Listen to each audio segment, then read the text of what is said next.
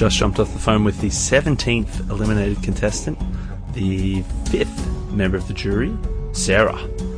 She was the drowning cat that Jericho didn't want to jump in and save because he feared that he would drown as well.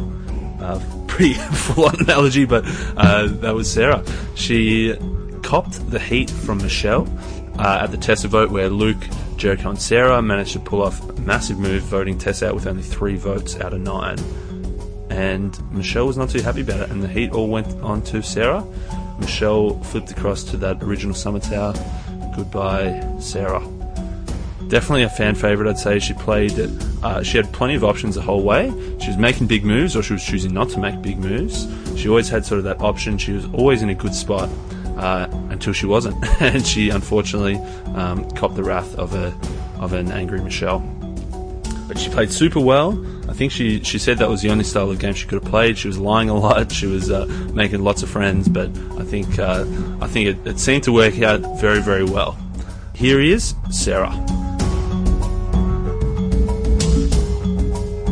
Hello there, Adam. Hello there, Sarah. You were the drowning cat last night, and Jericho didn't want to jump in and save you. Drowning cat. Honestly, I so get it. I'm not a very loyal person, so if I saw a drowning cat out on Survivor, I'm not sure I would have saved it, and I really was. So good on Jericho. I was a drowning cat.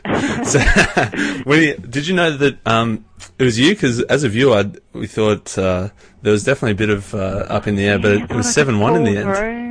I know. Yeah. I know. I definitely did see the writing on the wall. It was, there's not a lot you can do when the numbers really come at you full blown. And my defense to it pretty much was to get Luke, Lockie, Ziggy, and maybe Tara and Jericho on side. But really it was Luke, Lockie, and Ziggy. I said, we're all very visual threats. We're all targets. We need to stick together. Otherwise, we're lined up to be taken out one by one. So, and that's all I could really say. That was the only pitch that I had, and I just had to hope that people believed me. But with the game that I played, you never knew when I was lying, when I was telling the truth, and I just told one too many lies, I think. No, that's good. I got so many questions to ask, but that KFC alliance, that is looking at it, the 4 strong players. I know, and I was the only one on that table that actually bloody believed that it would pull through, but yeah, I think for Lockie, he was very focused on the numbers of Asanga versus Samatow. But the thing is, I didn't think that in the next few votes it would be about Asanga versus Samatow. I really think that people were thinking about who they were going to sit next to at the end of the day. And I think in that scenario, it's not Asanga versus Samatow. It's targets versus under the radar players. And as much as under the radar players is a totally valid game, I really needed to stick with the known targets and just hope that that we could stick together and we would battle it out eventually. But I didn't want another Christie 2.0 where an under the radar just watch the big dogs eat themselves. So that was my pitch, and unfortunately Lockie went Samatow strong. Oh well, yeah, Samatow strong. But if he'd have gotten rid of Michelle, he could have still kept this Samatow numbers. Yeah, so, exactly. I don't know. I think it makes all this. It seems like the Asanga Samatow went right out the window with Jared going first, even though it was 8-4, and then Annalise. I know, I do understand. Like we were Asanga was only 4 members, and at this point in the game, we'd gone from being doubled in the numbers, like you know. I can't do the maths, my brain's fried from Survivor. But they would double us, and we managed to dwindle them down to be exactly even. Yeah, so I think at that point, Lockie was paranoid that the Asanga 4 were going to take it to the end, and maybe we would have, but if that's why I offered up Michelle to kind of give him that sense of security. But every player has to play their own game out there, and I totally respect that. No, that sounds great, and I'd say that now the remaining KFC guys, Luke, Lockie, Ziggy, they're probably in trouble. It's been five big players gone. Licking their fingers. Were you surprised to see Ziggy play the idol? As a viewer, I was surprised to see it, but maybe there was more to it than what we saw. I think that's kind of what I love about the show as well. The paranoia, like you are starving, you are sleep deprived, you are paranoid, and I think like you've seen the last few tribals, there's like, and it happened many times to Ziggy in the last few tribals. She thought she knew what was going on. and then some random person got sent home, and I think she just was like, holy hell, I don't know, like, I'm a target. I don't know if people are not telling me about my name. I'm just going to play it because the paranoia is that strong out there that I can kind of get it. It's just unfortunate that it was a little bit in vain, but I so get it. Yeah, she didn't win individual immunity. She was obviously a massive individual challenge threat, so I can sort of see that. Yep. We saw what happened to Henry, so she's maybe thinking, oh no. I know. This is why I'm like, stick with me, girl. We're both tired. Yeah, exactly. Now, Matt, I got to give you massive props, or as Luke would say, mad respect. Pretty much since the start, you've either been making a big move, or you've sort of had the option to make the big move and chose not to. So I'm thinking, Mark, you had the option to go with sort of Luke and Jericho and save Mark, but you chose not to. You had the Jackie. You had a crack at Luke. So how did you sort of get into this position that you were either always making the big move or chose not to? Yeah. Well, this is the thing. This is a game I wanted to play. I knew it was a social game that would carry me through, and it was all about positioning for me. And I know that in modern Survivor, there's a million different bloody twists and turns and idols, and you've got to be able to be flexible. And as much as loyalty and alliances are a beautiful thing, and I love seeing when they work out, if you have an awareness of the game, you've got to know that there's a twist coming and it doesn't always go your way. So that's why I wanted to spread out those alliances as much as I can. And it is risky, but it got me to this point in the game, and it allowed me to maneuver those twists and keep those relationships for as long as I did. And this is why I don't have a regret for the game I played, because I do think it's the only game that I could have played, and it was all about positioning in the game, and I think I did that okay up until the Michelle/Tess vote. So I guess on that Michelle/Tess vote, was it any way to have brought Michelle in? I think it was a ballsy move to go with three votes. Yeah. Well, so this is the thing. People out there were very fixated on massive targets like Lockie, but the way I perceive the game is a threat that everyone sees as a threat isn't actually a threat, because you don't have to argue too hard to get rid of them.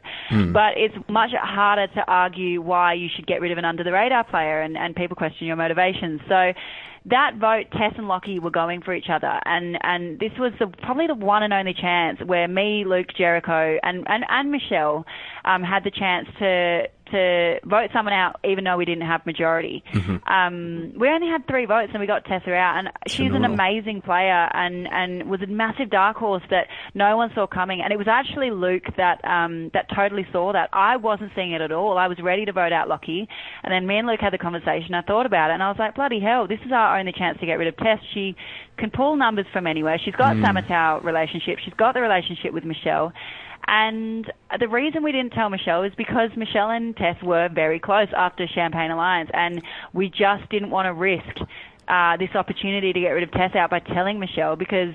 And I've spoken to Michelle post-show, and she says that she would have told Tess. Well, there you go. Had we, so exactly. So, and in that case, then Tess and Lockie would have gotten together, and they would have voted me out. So, it was, to me, it was a calculated risk, and it was a gamble, and it didn't pay off. But I do stand by it. I don't know if that makes me stubborn, but I do stand by it. How come you copped the heat when it was sort of Luke pulling the strings? My game is the reason why I copped the heat. I was a massive player of all sides. I lied every 5 seconds. But Luke did have that loyalty. He wasn't working really with anyone else. He was loyal to Core 4. So I think Michelle thought if, and I was coming up with ideas every 5 seconds, like Michelle, I really was telling Michelle everything that was going on in my head. So I think she just thought it was another one of my plots that I'm getting too complicated for her, and she just didn't have time for my style of game anymore. And you know what? Fair enough. I do think everyone's got to play their own game and what they think will take them to the end. And I actually admire the commitment. I think, we left her out, and she's, she's a trailblazing it now. She's Queen Michelle, so I all credit to her. Yeah, nice. You said you were lying every couple of seconds. We saw that. I really was. We saw it the very first episode how you were so So happy to tell your first lie straight to someone's face. I know. I realise now that I'm a psychopath and I need mental health. But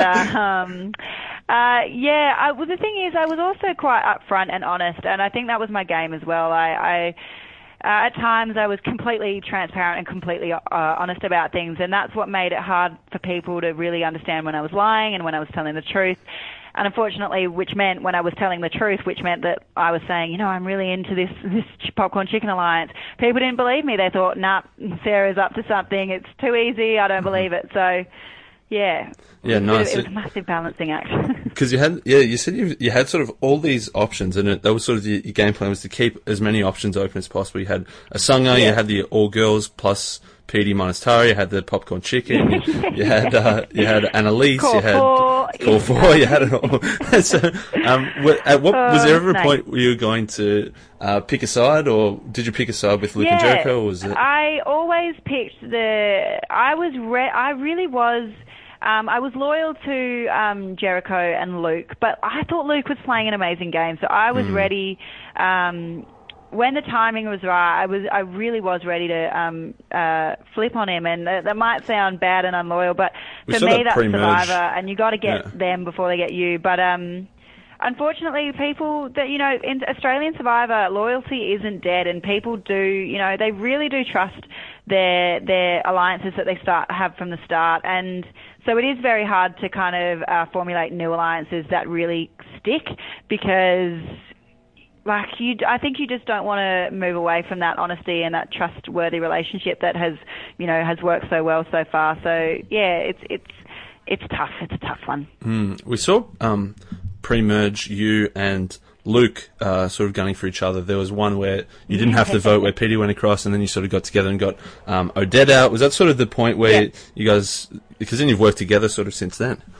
Yeah, so, because I was actually going for Odette that night, because I figured that Luke was such a threat on the other side that I could either use him for my numbers or he'd be like an easy first vote off. So I thought it was more valuable to keep him around and keep that relationship. But unfortunately, we never went to vote, so it was never proved to Jericho and Luke that I was never actually going for them. But I wanted them...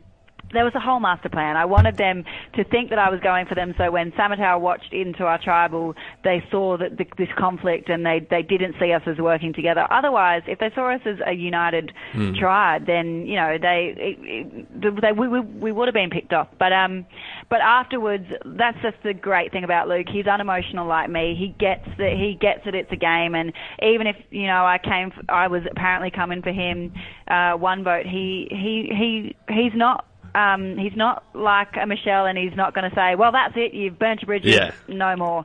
And we worked together really well, and he was one of my closest alliances out there. I think he even probably respects it more if you have a crack at him. I agree. Like he loves it. He thrives off it. So, yeah, I definitely agree with that. What was sort of the plan? Say you had got the numbers, you got Michelle out. Who's next on the chopping block for you? Well, I really... For me, it was a visual threat. As I said, is not a threat. So I really wanted to maybe get some of those. Maybe get who would it have been? It would have been probably